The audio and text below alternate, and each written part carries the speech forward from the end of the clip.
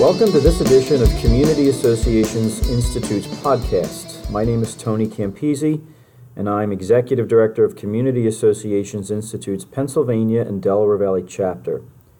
In this episode, we will be talking about the topic of reserve studies for community associations, why your community needs a reserve study, as well as funding for the reserve study.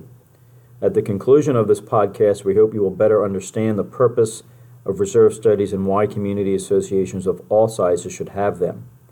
Our guest today is John Hershey, who in 2009 founded J. Hershey Architecture Incorporated. John is a LEED accredited professional, licensed architect, reserve specialist, and president of the firm, which specializes in consulting, design, and construction management. J. Hershey Architecture has offices in Philadelphia, Cleveland, Chicago, and Orlando. In 2017, John was granted a scholarship to attend the Goldman Sachs 10,000 Small Business Program, which is a 3-month accelerator course for small business growth. With over 30 years of architectural experience, John has the expertise to execute transition studies, reserve studies, and bid repair documents, as well as prepare architectural unit reviews and provide construction management. His attention to detail allows condominium and homeowner associations to appropriately budget for their capital reserves and avoid future special assessments. He also has expertise in resolving water infiltration issues. John has been published multiple times and is a member of the American Institute of Architects, Community Associations Institute, and Business Networking International. Welcome, John. Thank you, Tony. I look forward to speaking with you today. So let's get right to the subject matter. What is a reserve study, and what information is included in a study? Okay, well, I'm sure many of your audience members understand what a reserve study, but for those that don't, it's really a document that tracks necessary components of capital improvements, let's say, for your property, whether it's a high-rise, garden-style townhomes, whatever type of association you live in. But it's a plan that you put in place to properly fund reserves based on your assessments so that you can handle capital improvements over the life of the property. And this is something that, unfortunately, not a lot of associations have and should have. Does every association need a reserve study? So are there certain types that maybe don't need a reserve study? That could be debated, I suppose, but really based on the Condominium Act in most every state, there is a requirement that each association has budgets in place that account for future, whether it's near future or long-term budget needs. And so it's a matter of how do you determine what that budget is for capital improvements to maintain your property. I think if you'd speak with a lot of attorneys that represent associations, the basic recommendation would be to have a reserve study in place that would guide the association rather than sort of piecemeal guessing and dealing with things as they come up, as you might do if you're in a single-family home. But for an association that has multiple residents, whether it's an association of 4 units or association that has 500 units, it really is something that is necessary and a good idea to have for those unit owners. Let's take a community that maybe is on the smaller side, maybe 150 single-family homes. The road is public, the sidewalks are publicly maintained. They don't have a clubhouse or a pool. Homeowners are responsible for the windows and the roofs and all of that. Sure. And so the only common space might be a small plot of ground at the entrance to the community with a sign that says Happy Valley Homeowners Association. Do they need a reserve study? Even though it's a much smaller scale as far as the number of components within their association, they really should have a reserve study as well that identifies the monument sign. Maybe the roads are private, the pavement for the roads, any paved walkways, trails, bike trails, that sort of thing, and even to some degree, maybe larger landscape type components that are not part of the typical maintenance to keep in mind. But I think the main thing for an association to keep in mind is even on a smaller scale like that, relatively speaking, the reserve study is not necessarily a large document, and it doesn't have to be a very costly document to have produced at that scale. So in any event, I would say that it is a benefit to the association to have a reserve study. Right, okay. We've had some communities, so you have obviously expertise in this field. You're a reserve specialist, which is a CAI designation for reserve professionals. We've had some communities, we have an award program we give away. It's called the Gold Star Award, and part of that application is an evaluation of the association's reserve fund and their reserve study. And we've had some communities submit their applications with reserve studies that have been either completed originally or updated by either the manager or board members of the community association. Let's say there's an engineer, there was an electrical engineer or a civil engineer who happened to be on the association's board. Sure. Is that, who should perform the reserve study, and is it acceptable, and is it wise, I guess, is really my question, for a non-engineer, non-reserve professional to perform an association reserve study? Well, I think there's a couple of factors there. The first, I would say, is it's really not the property manager's responsibility to perform that type of service.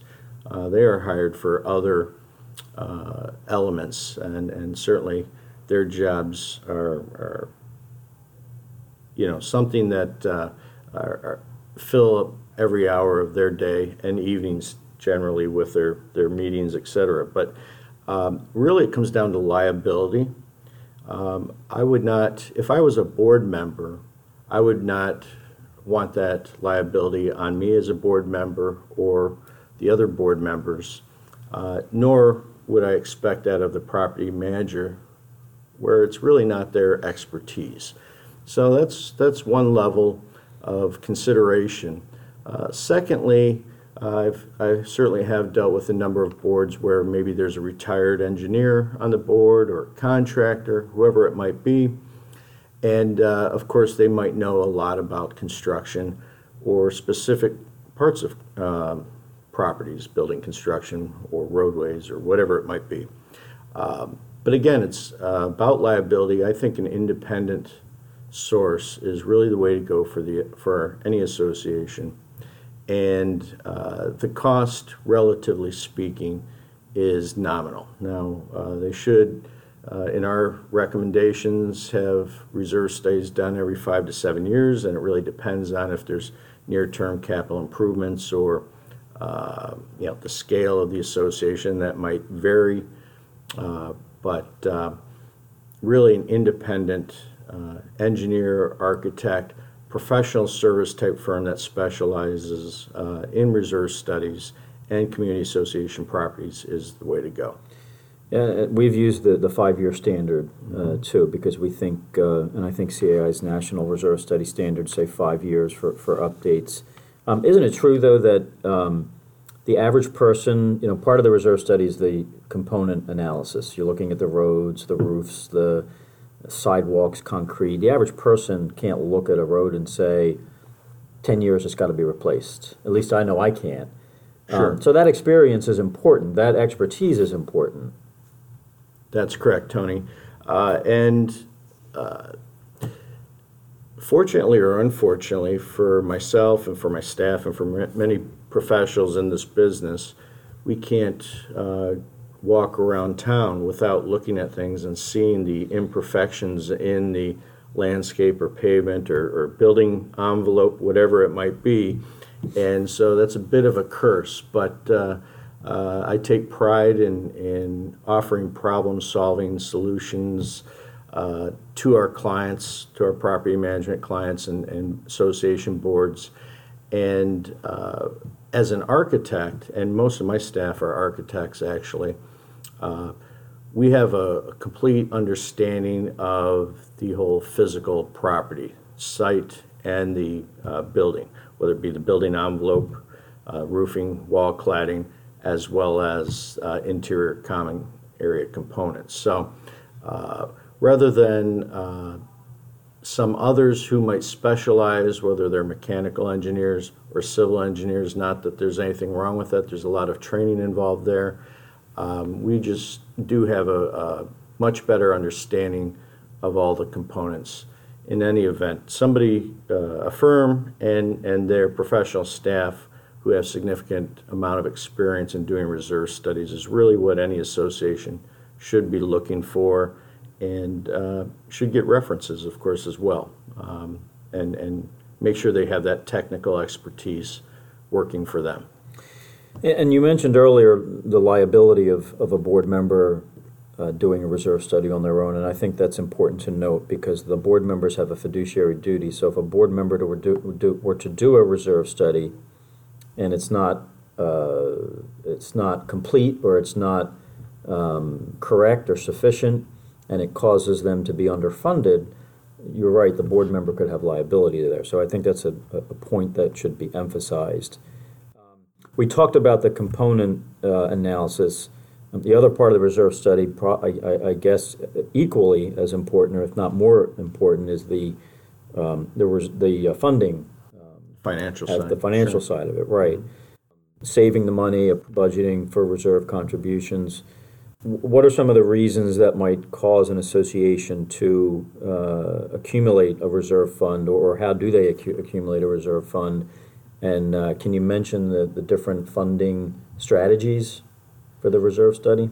Well, certainly there's different ways to save those funds. The funds come through the monthly assessments to the unit owners, where portions of those assessments are either going to an operating expense fund that takes care of the lawn mowing, the snow plowing, etc., versus the capital improvement expense that is for building component replacements of significant items: roofing, brickwork repointing, pavement, asphalt pavement replacement, etc. What we see a lot, unfortunately, is, especially for newer properties, they're often underfunded because developers typically, and it's everyone I think can understand the reasoning behind this, not that it's good nor bad, but they want buyers to buy their units, whether they're single-family homes in association or condominium units. So they kind of keep the assessment dollar amount down in an effort to bring a buyer in to their property versus the property across the street. And right from the start, that property is then being underfunded, very likely. That's what we see quite a bit. So doing what's called a transition study, which is very similar to a reserve study, but it's, as it sounds, transitioning from the developer to the association, and maybe it might even be a few years past the original construction, that transition from developer to association. But in any event, it's that first study where the professional is looking at the property and in part comparing the observed conditions with what was designed. Maybe there's value engineering done, et cetera, that is observed, and that's included in the study. So it's a bit more detailed than a standard reserve study that we prepare, at least. And everything we prepare is customized to each individual property. But there's many reasons that a reserve is underfunded, whether it's they've taken, the association has gone beyond 5 years in having it updated. It's possible, certainly, that a reserve study is also not thorough. There are different types of reserve studies, so all these things need to be considered. Really, the reserve study is meant to take the fear out of the unknown for future capital improvements. So again, a number of ways to save those funds, and there are certainly a number of organizations out there that can speak to that. I think that's good. There's quite a few points that were made in this conversation. The necessary, the reasons to have a reserve study, the fact that every community association should have a reserve study and should properly fund it. And the other point I think worth emphasizing for our audience is that you really ought to hire a professional to do the study and not rely on either the manager. Of course, the manager is a professional, but in a different arena, or homeowners or board members, because it really is a critical component of the association, of the budget, and it ought to be done right. So this was good information, John. I want to thank you for having this conversation with me on the importance of reserve studies, and I'm sure our listeners have been informed and enlightened by this content. John, provide your contact information for anyone who might want to follow up and contact you for some more information. Sure, Tony, thank you. And again, thank you for having me today. I know a lot of this information might be familiar to many of your listeners, but hopefully there's at least one takeaway that would benefit each listener. The best way to reach our firm is through our website, www.jhersheyarchitecture.com. And if there's a need for a reserve study, very easily property managers are able to go to that site, and there's a pick button, RFP pick button, that would allow them to easily request a reserve study for their property. Okay, thank you. And I'll also note we do have an on-demand webinar on this topic, on reserve studies. It's available through our website. And for more resources on this and other topics regarding the management or governance of your condominium, cooperative, or homeowners association, please contact CAI or visit our website at www.cai-padelval.org. Thank you for listening, and check out our other podcasts on our website.